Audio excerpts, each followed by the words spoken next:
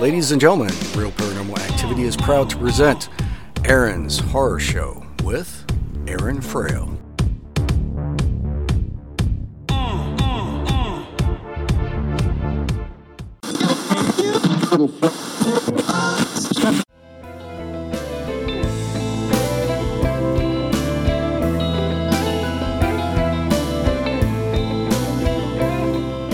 Welcome to Aaron's Horror Show. I'm a writer, musician, and filmmaker. On this show, we are going to go ahead and discuss horror and read some horror fiction. So sit back, turn out the lights, and enjoy the show.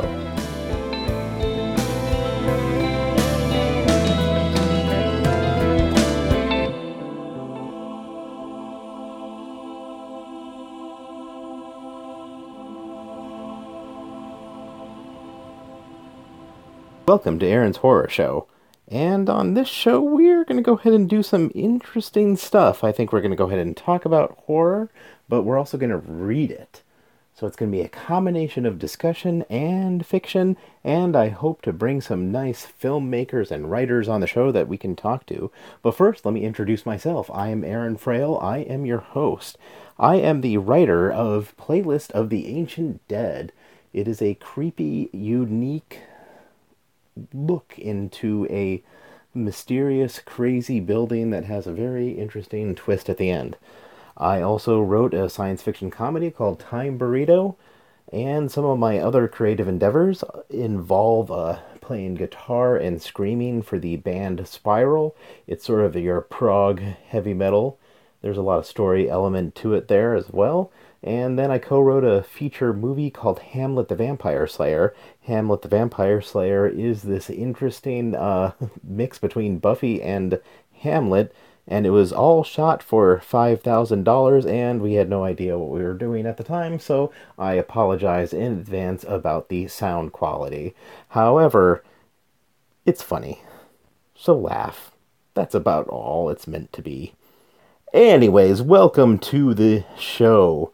So, I would like to start off by talking about a genre that I personally am not that into, surprisingly. I think it is a genre that has, in the 2000s and the 15s, I don't know, what is this, the teens, maybe? The tweens? I guess the tweens would have been earlier, now we're in the teens. Yeah, it's 17, going on 18. Almost, ready to fight and die for the government. Yeah, can't have a drink though. But we can die at 18, which is exactly what happens in these genre of film. It is the genre of found footage. Found footage is just about on any platform. I mean, you could look at Hulu, you can look at Netflix, you can look at any sort of platform and find this found footage genre. You know what I'm talking about. It's the shaky cam, it's the people that are not really talking about anything, but, they're somehow have this camera that, somehow survives. I mean, if I were like a demon psycho killer clown from outer space, I think I would, I don't know, destroy the camera, personally speaking. No one else could find out what I did if I get rid of the camera, but I guess, the Blair Witch never thought of getting rid of the camera. Anyways, to each his own. But either way, you know what I'm talking about. It's the found footage genre. There's plenty of found footage movies out there. Some of them, but not limited to, they include movies such as Cannibal Holocaust, Guinea Pig 2, Flower of Flesh and Blood, Lawn Pigs, UFO Abduction, Man Bites Dog, Paranormal Activity, Paranormal Activity 2, Paranormal Activity 2, Tokyo Night. Yes, seriously, there's Paranormal Activity 2, Tokyo Night. I'm not kidding, look it up.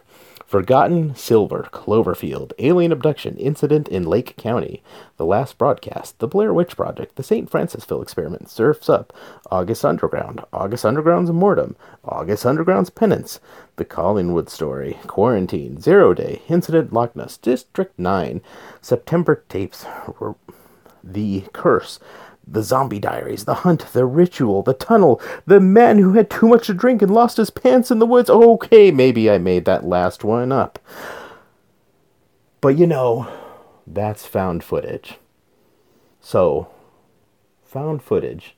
It's this genre of horror movie where we, the audience, are supposed to think that this tape survived and the people didn't, and so the tape is sort of their last document that shows that these people ever existed at all. It's sort of their the last time they're seen alive is through the found footage genre, and anyways, it was made popular by the Blair Witch Project.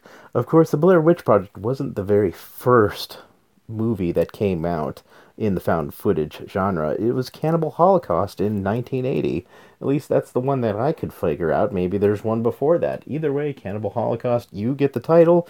However, you didn't create the movement. Sorry, buddy. No one's going to remember you. Guess you're just going to have to be on Wikipedia. Anyway, so Blair Witch Project comes out and everybody wants to make some found footage movies. Scary movie. Very scary. And maybe you didn't think it was scary. I really personally did not think it was scary. I kind of knew the artifice that was going on. Uh, the Blair Witch Project was scary to some because it looked like it was real. They did a really, really good job at marketing this film. I mean, there was a fake news campaign that basically came out in conjunction with the release. I remember seeing this documentary on TV that basically made it look like what happened in the Blair Witch Project was real. And then I go to the website and I'm like, oh my god, this looks so scary. And then I heard that at the Sundance Film Festival, they actually released flyers with missing people on it to make it look like, these filmmakers were actually missing. And, that added to that. Oh my God, these people, what happened to them? And then I saw the movie and I appreciate what it did, but I'm gonna say once again, found footage, not necessarily a genre for me. I personally love seeing what's going on. That's one thing that I like as a movie goer. Personally, I like to see the action, and I also like to have dialogue that kind of moves the plot along. I do appreciate having some diversion and some things that go off in different directions, but generally speaking, with found footage, when it gets a little bit too realistic and they're talking about what they had for breakfast, I'm just, kind of lose interest. The same thing when I'm not really seeing what's going on and it's hard for me to track what I see. And that's really just a personal taste. And I also am going to say it doesn't mean I have to see the monster at the very first scene. I am totally fine with saving the monster to the end or something, but eventually I do want to see the monster, and eventually I do want to see what's happening to the characters and stuff like that. I kind of want to know. I know that a lot of found footage sort of relies on this idea that the imagination is way scarier in your own mind than anything the filmmaker can think of, and I do appreciate that. But I also think, if you look at a movie like Alien was a great horror movie. It was a horror movie that relied on this idea that we really couldn't see what was going on. The alien really didn't come into full focus until the end, and it was really terrifying. And it could have easily gone in the found footage genre, but it didn't. It showed you what was going on, but just enough to get you terrified. Anyways, personal story. That's a diversion. I think the Blair Witch Project was brilliant in the fact that, it cost about I think it was a Toyota Corolla. Not much money, and it made lots of money, and it made popular the found footage genre, and I think that was a breakthrough in today's movies. And when I say today's movies, really think about how horror has changed throughout the years. I mean, something like the Blair Witch Project doesn't necessarily work as well today as it did back when it was made. Uh, in the 90s, people did have cameras on their phone. There's a few of them out there. It's a cool upgrade. Oh, look at that. I got a camera phone. I'm pretty awesome. Or they had, digital cameras. It was just starting. It was at the very, very start of all that. And if you look at it nowadays, now here in 2017, when I'm recording this, everyone has a camera. And so if you think about it, like that particular genre relies on the fact that there was enough camera technology to know what's going on, but not enough camera technology to where everyone had a camera. Really think about it. I mean, if there was a Blair Witch out there being a demon, eating people that get lost in the woods, well, where are all the other camera phone videos? I mean, everyone has a camera phone. It goes back to, I remember seeing this special effects video about a UFO like hovering over London, and it was a pretty cool video. Like it looked real. It really looked like there was this UFO there. And then I saw there was another one, and I clicked on that, and it was the same incident but from a different angle somewhere else in London. And then I saw a third one, and it was the same incident. I was like, oh my god, there's a UFO. I was getting really excited by it, but then I didn't see any more. I saw the three. And that made me stop and go, you know what? There are millions of people that live in London. Somehow I doubt that only three people caught this incident on their camera phone. There would have been more footage than that, and I did a little bit of research, and I found out that it was a special effects company sort of doing their calling card, like, look how good our special effects are. We have all these different vantage points, and it's so cool. It looks kind of real. We'll go ahead and make your found footage really awesome. And that's the same thing to go if you think about the Blair Witch Project. There is a lot of camera phones out there, and I think that nowadays somebody else might have caught this incident on tape. Tape, that really dates me. Caught it on tape there, young fella. No, but someone else would have caught it on their, camera phone, and someone else would have seen this incident.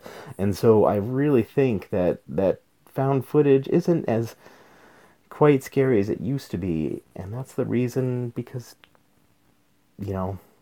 it feels like it's real. It feels like it really happened, and I think found footage has a power in the sense that it is a very, very real format. It is something that could happen to you or your neighbor.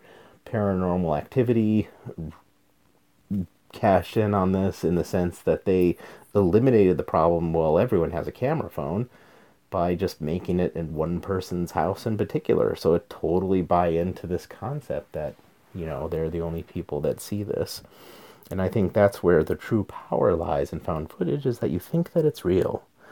It could happen to you. It could happen to someone you know, and that goes back to why they did that fake news campaign, to get people to think that it really, really happened.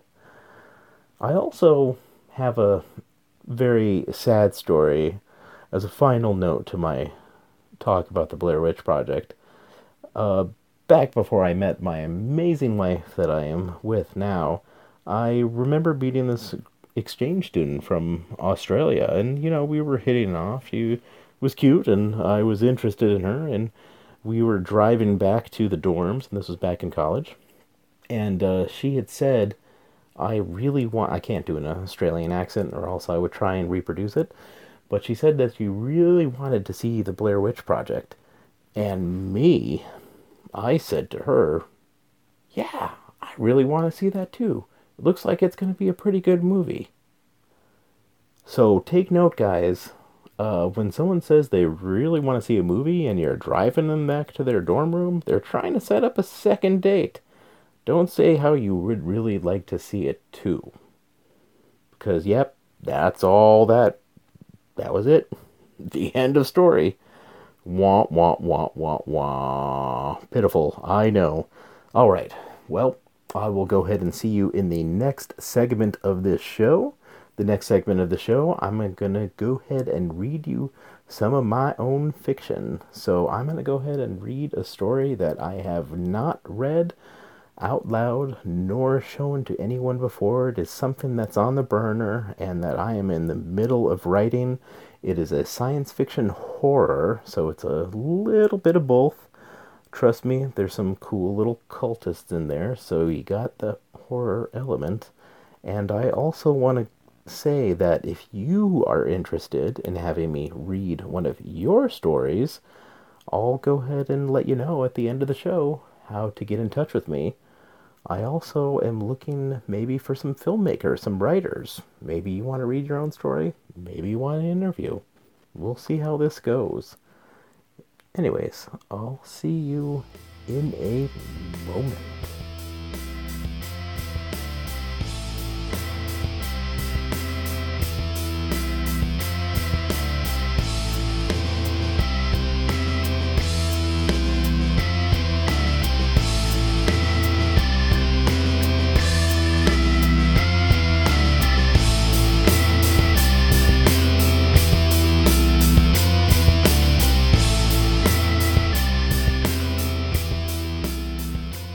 Tuners, Chapter 1, by Aaron Frail. Zhang Zhang's earbuds crackled and was overtaken by a low hum, his music interrupted by the noise. A light flashed, and a blonde in a blue plaid skirt and a white button-up shirt appeared in the Forever 21. She was the most beautiful girl John had ever seen. She pulled a pair of pink headphones from her ear and stuffed them into her hipster backpack. She spoke into her watch on her wrist. "I'm number 42. I'm in pursuit." She crashed into John, and they tumbled to the ground. She was on top of him. He looked into her crystal blue eyes and was completely lost for words. He stammered. "Sorry," she muttered, and pushed herself up. John lifted himself back to his feet, and by the time he turned around, she was gone. The only thing that was left was a pink cell phone that must have fallen from her backpack. He picked up the phone. He didn't recognize the make and model. It was something that he had never seen before. The lock screen said, "Abby's phone." John was 16, had long hair and a skateboard. A pair of headphones was always in his ears. He was always listening to music. The soundtrack of his life irritated his parents, but he didn't care. They always told him that he would do better if he wasn't listening to music all the time. He'd be bored to death if he didn't listen to music. Blonde hair and a blue skirt flashed by the window store. He ran out to see her and saw her running through the mall. John took off after her and wove in and out of people. At one point, a large group of old ladies in their jogging gear were power walking and slowed down. Another group of girls sneered at him when he pushed past. Finally, he made it to a large intersection where the mall branched in 5 different directions. He looked at every direction and didn't see her. He thought he had lost her when he had noticed that she'd gone down a set of stairs. It was a small service entry, so there weren't any witnesses. A man in a large coat held her by the neck. He had black hair, a black beard, and was missing a couple teeth. There was a scar across his forehead, like someone had popped a skull cap just to get out his brain. The man held a blade to her throat. It was an odd-looking blade that erupted from his knuckles, like the Wolverine, if it had one large, fierce-looking weapon. She struggled to free herself, but couldn't escape his grip. John thought fast. He put his skateboard on the ground. There was a No Skateboarding sign right in front of him. As chance would have it, his favorite punk song began on the playlist, always in his ears. John kicked his feet off the ground and skated down the staircase. Heavy mall cop from across the way saw John and yelled, "You, stop right there." He jumped the board on the railing, down the stairs, he grinded all the way down, and the black-bearded man turned at the last moment. The board cracked the man in the teeth, and he went sprawling onto the ground, dumping the blonde onto the ground. John whirled around and stuck his hand out. "Abby?" She took his hand and helped her to her feet. He locked eyes with her. "How'd you know my name?" she said. "It says so on your phone." He handed her the phone. His heart pounded because he wasn't sure what to do next. He had never talked to a girl, much less even saved one before. John had never been good with girls. He didn't really know what to do with them. He always ignored them. "Thanks, you can go now," she said and swiped the phone. "But," he stammered. She ignored him and turned towards the man sprawled on the ground. He was rubbing his head and groaning. She pulled out the pink headphones and put them in her ears. She swiped her phone using an app John had never seen before. Abby had placed her hand on the man's shoulder, and she lifted the other hand to her watch. "I got him. I'm tuning now." There was a flash, and both Abby and the man disappeared. John was by himself at the bottom of the service stairs. The overweight mall cop appeared at the top. He was gasping for air and exhausted by his run across the mall. "You, come up here," the cop said between breaths. "Don't make me come down there."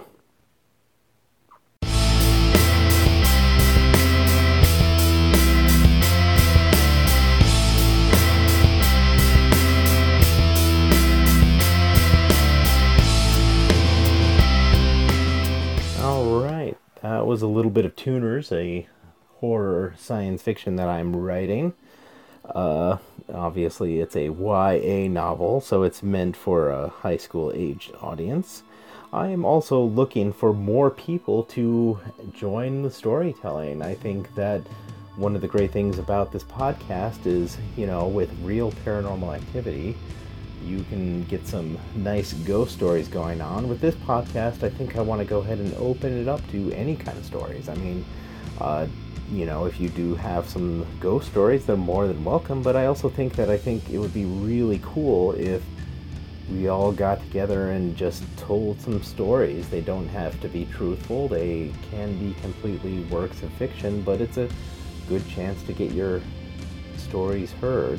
So, what you're going to do is go ahead and email me at aaronshorrorshow@gmail.com. That's aaronshorrorshow@gmail.com.